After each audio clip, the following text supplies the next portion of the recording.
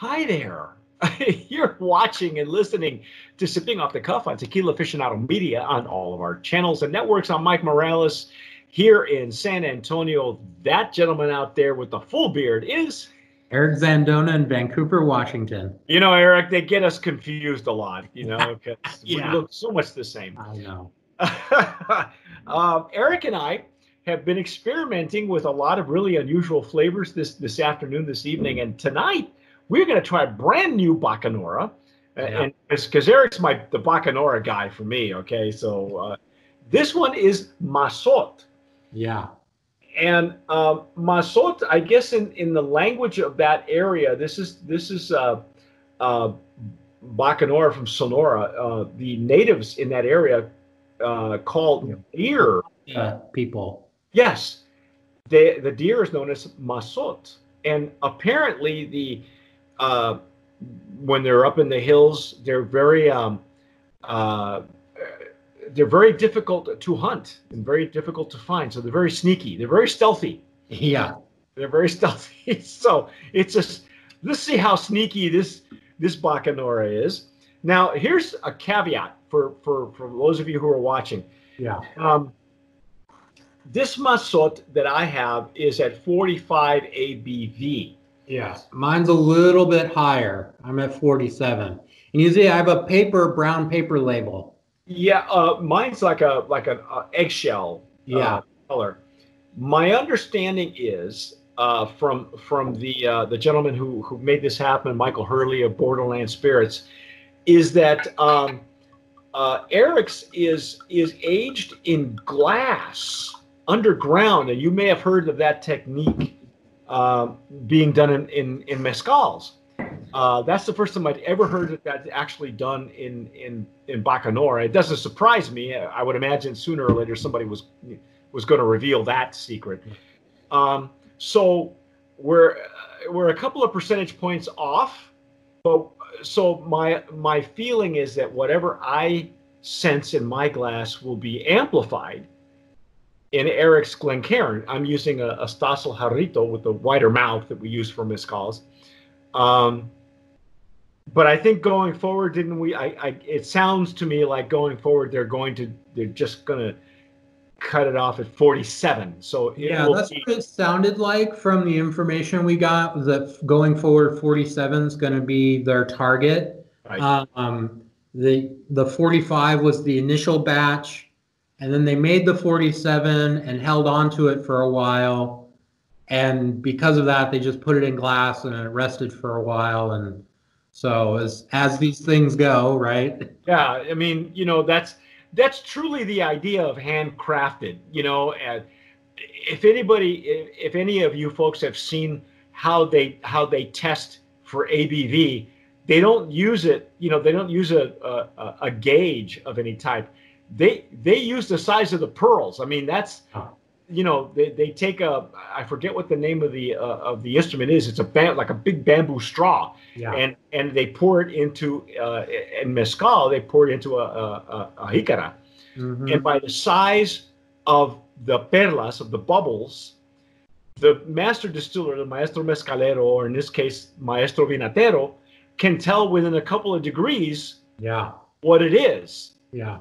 So, and that's just through experience, boys and girls. So that's the sign of a truly handcrafted booze, man. I tell you.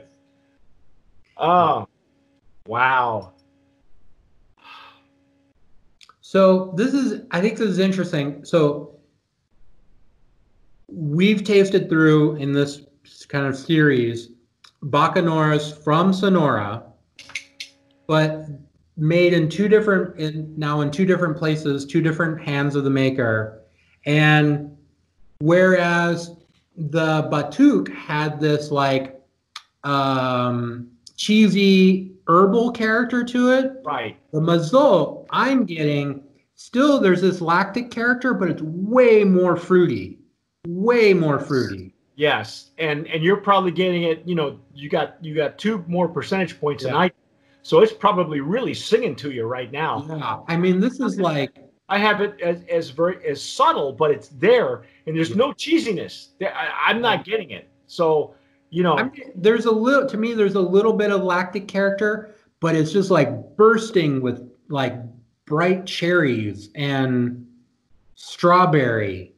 It's just oh like yeah, yeah. it's fruity. It's very fruity, not floral, but Yeah. fruity. Yeah. Um, which don't get me wrong, that's lovely. I mean, you know, when you can get a plant that's what you would say, what, 8 to 10 years old, because I Yeah, probably. okay. Yeah, because on the Batuk they have a reserva that's a much 10 to older 20, plant yeah. and was such a refined flavor. You know, this one this was more reminiscent to me of a mezcal, of an espadin. Now, the plant they're using is what they call a yaquiana, which is, or they call it pacifica, which in essence is an espadin, but Yeah, because it's in Sonora, it's going to taste and smell a whole lot different. right. I'm ready to sip. Yeah, me too.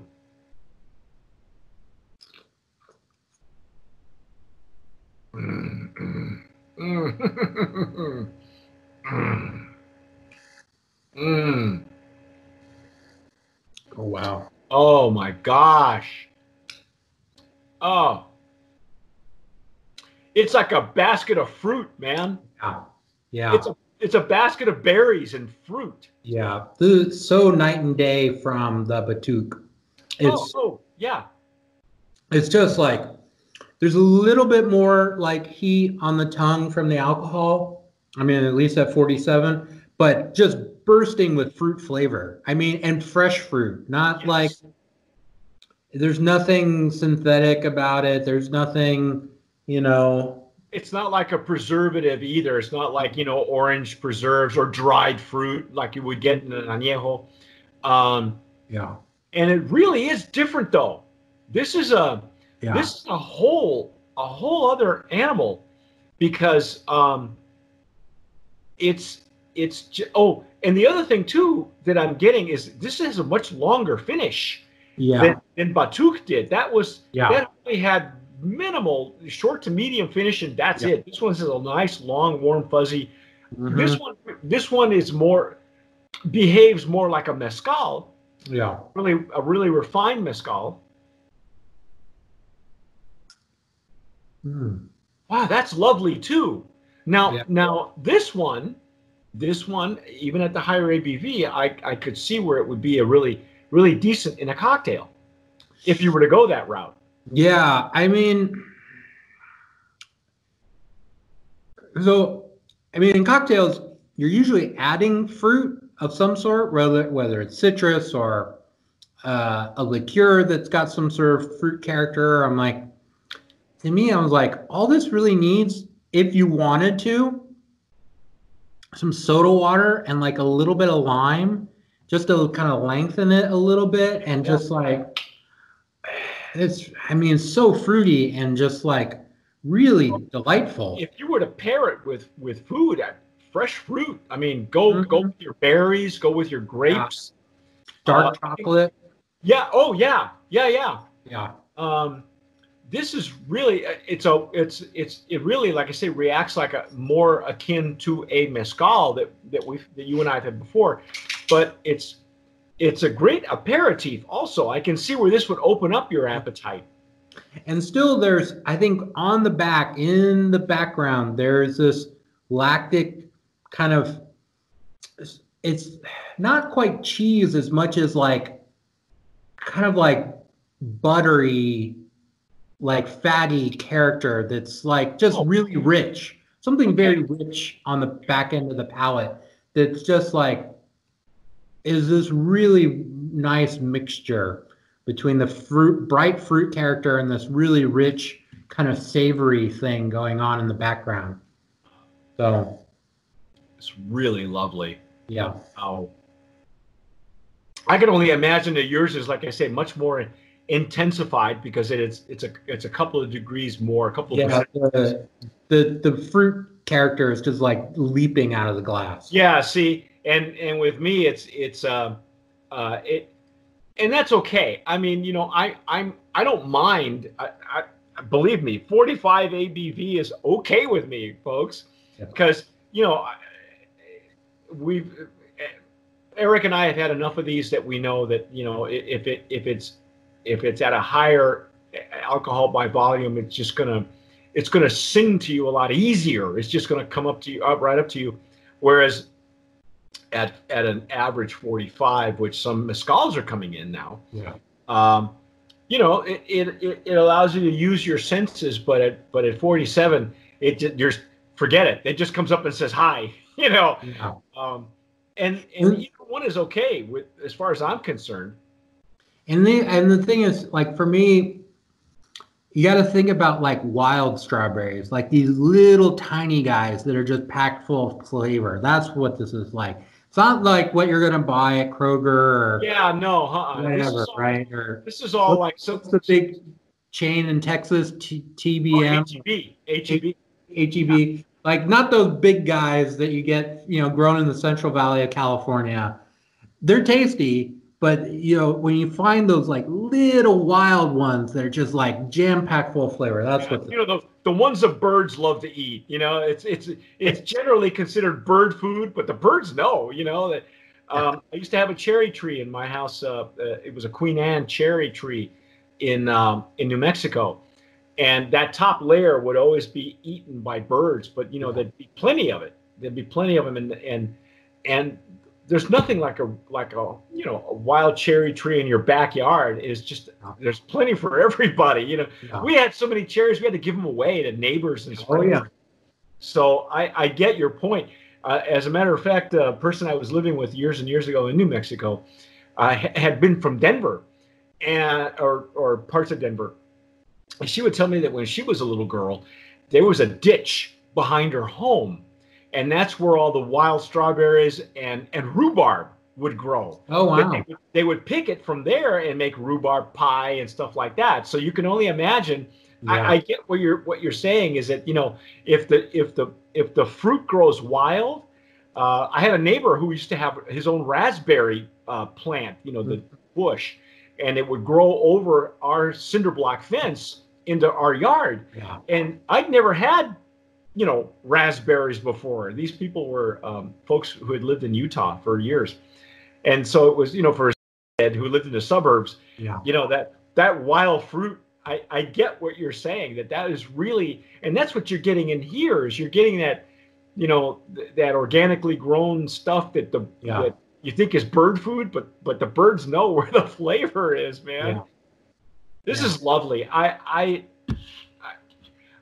Should we nominate this at 45 or 47? Yes. The answer is absolutely. Okay. Mazot Bacanora. This is a lovely. Let's before we sign off, let's see if we can give you some more ins and outs on the information on this on the label. Yeah, I mean, so like it's a classic Bacanora made, like you would see in Oaxaca with mezcal. So the agaves are pit roasted, they're crushed and then fermented with native yeast that's wild in the air, and then double distilled in copper, and it's just so tasty. This is from the Chacon family, 4 generations of Bacanora making, and it's lovely. It's called Mazot. You can tell by the deer on the label. Okay. Yeah. That's what a Mazot is. But that's our take on Mazot Bacanora. This is the Blanco. Again, at 45 and 47 ABV. Probably going forward, it'll be at 47. You can find these primarily in Arizona for now. If you're watching us right now, we're taping this in toward the end of May. I'm sorry. And we're still quarantined in place.